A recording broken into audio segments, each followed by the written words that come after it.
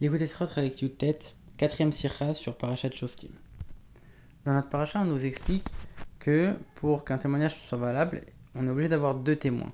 Et ici, le rabbi vient nous expliquer qu'il y a deux sortes de témoins dans la Torah. On va donner deux cas. Il y a par exemple un cas de quelqu'un qui a prêté de l'argent à son prochain devant deux témoins. Ces deux témoins, ils vont pouvoir témoigner à l'avenir si jamais il y a un problème entre ces deux personnes, témoigner au Beth Din en disant voilà, il y a eu tel et tel emprunt. Et il y a un autre type de témoins, c'est par exemple les témoins d'un mariage qui font partie intégrante de l'acte de mariage. Donc dans le premier cas, c'est juste des témoins qui vont servir à savoir ce qui s'est passé. Alors que dans le deuxième cas, les témoins ils sont indispensables pour que la chose puisse exister, parce que sans eux, le mariage n'existe pas. Et donc il y a plein de choses qui vont découler de ça, entre autres. Dans le premier cas, les témoins ils ne vont servir que dans le futur lorsqu'il y aura un différend entre les deux. Ils vont aller au Beth Din témoigner. C'est que là qu'ils vont servir et avoir le rôle de témoin.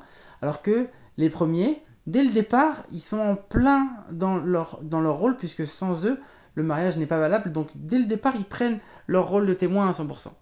Et c'est aussi la raison pour laquelle les témoins d'un mariage, on n'a pas besoin de les vérifier. C'est-à-dire qu'à partir du moment où ils sont valables, tout de suite, ils commencent leur rôle de témoignage. Et donc, tout de suite, on les prend et on fait pas de recherche sur ces témoins-là. Alors que dans le premier cas, quand dans le futur, ils vont venir témoigner au Badin, on va vérifier est-ce que c'est vrai, est-ce que c'est pas vrai, est-ce que les deux, ils ont un témoignage qui concorde, etc. On va faire toutes les recherches qui sont inhérentes aux témoins. Maintenant, ce que Rabbi va expliquer aussi, c'est que il y a un principe qui nous dit qu'on peut toujours, quand on parle, corriger la parole qu'on vient de dire dans les quelques secondes qui suivent. Sauf quelques exceptions, dont le mariage et le divorce. Si on prononce la phrase qu'il faut pour se marier, et que tout de suite après on essaye de regretter, on essaye de revenir en arrière, on ne peut pas le faire. Et ici, on essaye de trouver une raison. Le Ran, il donne une raison. Il dit parce que comme c'est quelque chose de très important, alors on n'a pas l'habitude d'avoir en tête la possibilité de se rétracter. Alors que dans les autres choses, on peut imaginer une telle chose. Le Rabbi dit c'est incroyable, on n'a jamais entendu une chose pareille. Ça voudrait dire que si maintenant je viens offrir de la nourriture à quelqu'un, alors comme j'ai la possibilité de me rétracter, cette personne n'a pas le droit de consommer la nourriture avant un certain nombre de secondes, à partir du moment où je lui ai donné. Elle doit attendre. Mais on n'a jamais vu une chose pareille. En vérité, non. C'est pas comme ça. La chose, elle est valable dès le départ. Seulement, dans les autres choses qui sont moins importantes, on donne la possibilité de se rétracter. Alors que dans le mariage, on ne donne pas cette possibilité. Et pourquoi? Parce que l'action du mariage, elle prend forme uniquement grâce au témoin. Alors que dans les autres actions, c'est toi le maître. Donc c'est toi qui peux revenir en arrière. Mais dans le mariage, c'est le témoin qui fait en sorte que l'acte il est valable. Donc comme ça dépend pas de toi, tu peux pas revenir en arrière.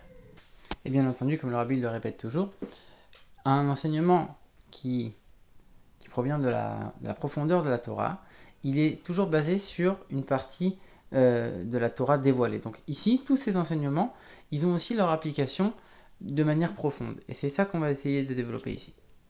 Dans le Zohar, on nous explique un passage de Yeshayahu. Dans ce passage, Dieu y parle en nous disant Atem Edai, vous êtes mes témoins. Et le Zohar, il y a deux avis. Il y en a un qui va te dire c'est qui mes témoins, les témoins de Dieu? C'est le peuple juif. Et un autre va te dire non, c'est pas le peuple juif, c'est le ciel et la terre, comme Dieu il dit souvent j'ai pris à témoin le ciel et la terre. Et Rabbi explique en vérité chacun de ces deux avis correspond aux deux types de témoins qu'on vient de décrire.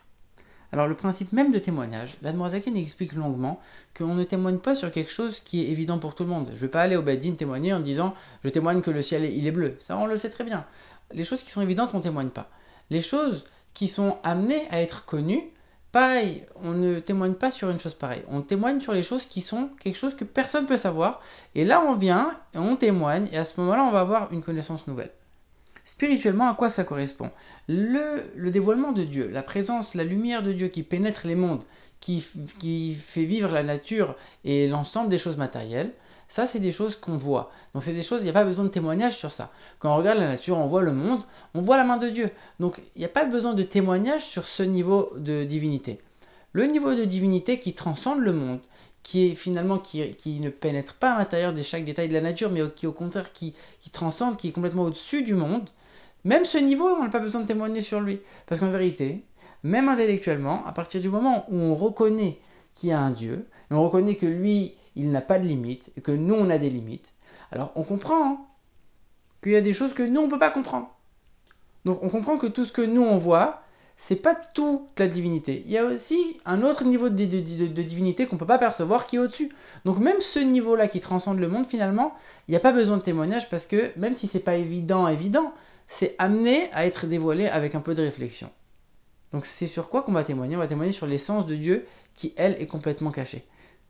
Et à ce moment-là, on a deux types de témoignages. Le premier type de témoignage, comme on l'avait expliqué avec le pré, où les témoins ils viennent juste regarder, ça c'est ce qu'on a dit, le ciel et la terre.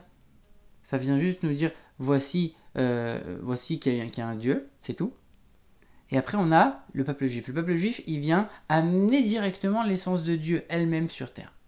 Et ça c'est comme les témoins du mariage qui font en sorte que le mariage lui-même il existe grâce à ça. Et on comprend maintenant pourquoi les témoins du mariage, c'est eux qui font le mariage, parce qu'en vérité, le but du mariage, c'est d'avoir des enfants. Et la Chassidut, elle explique que le fait de pouvoir se reproduire, c'est une force illimitée que Dieu a donnée. Donc, on est en train d'amener l'essence de Dieu directement sur terre. Donc, c'est pour ça que c'est le deuxième type de témoignage. Alors, pour bien comprendre tout ça, le Rabbi, il va parler du don de la Torah. Avant le don de la Torah, le monde y présentait une certaine faiblesse. Et après le don de la Torah, l'existence du monde, elle a vraiment été renforcée. Alors le Rabbi pose tout de suite la question. Je comprends pas. Le monde, on a toujours dit que le monde y voile la présence de Dieu. D'ailleurs, le mot olam en hébreu, ça veut dire un voile. Le monde, c'est un voile sur la divinité. Comment tu peux dire que le don de la Torah, qui justement a brisé ce voile, tu dis le don de la Torah, il a renforcé le monde. C'est au contraire. Le don de la Torah, il a brisé le voile. Il a brisé le monde. Donc comment on peut dire une chose pareille? Alors ok, très bien, tu me dis le but du monde, c'est la Torah, c'est les Juifs, c'est très bien. Mais entre ce que tu nous dis et ce que le monde il est vraiment, il y a quand même une différence. Le Rabbi vient et nous dit non.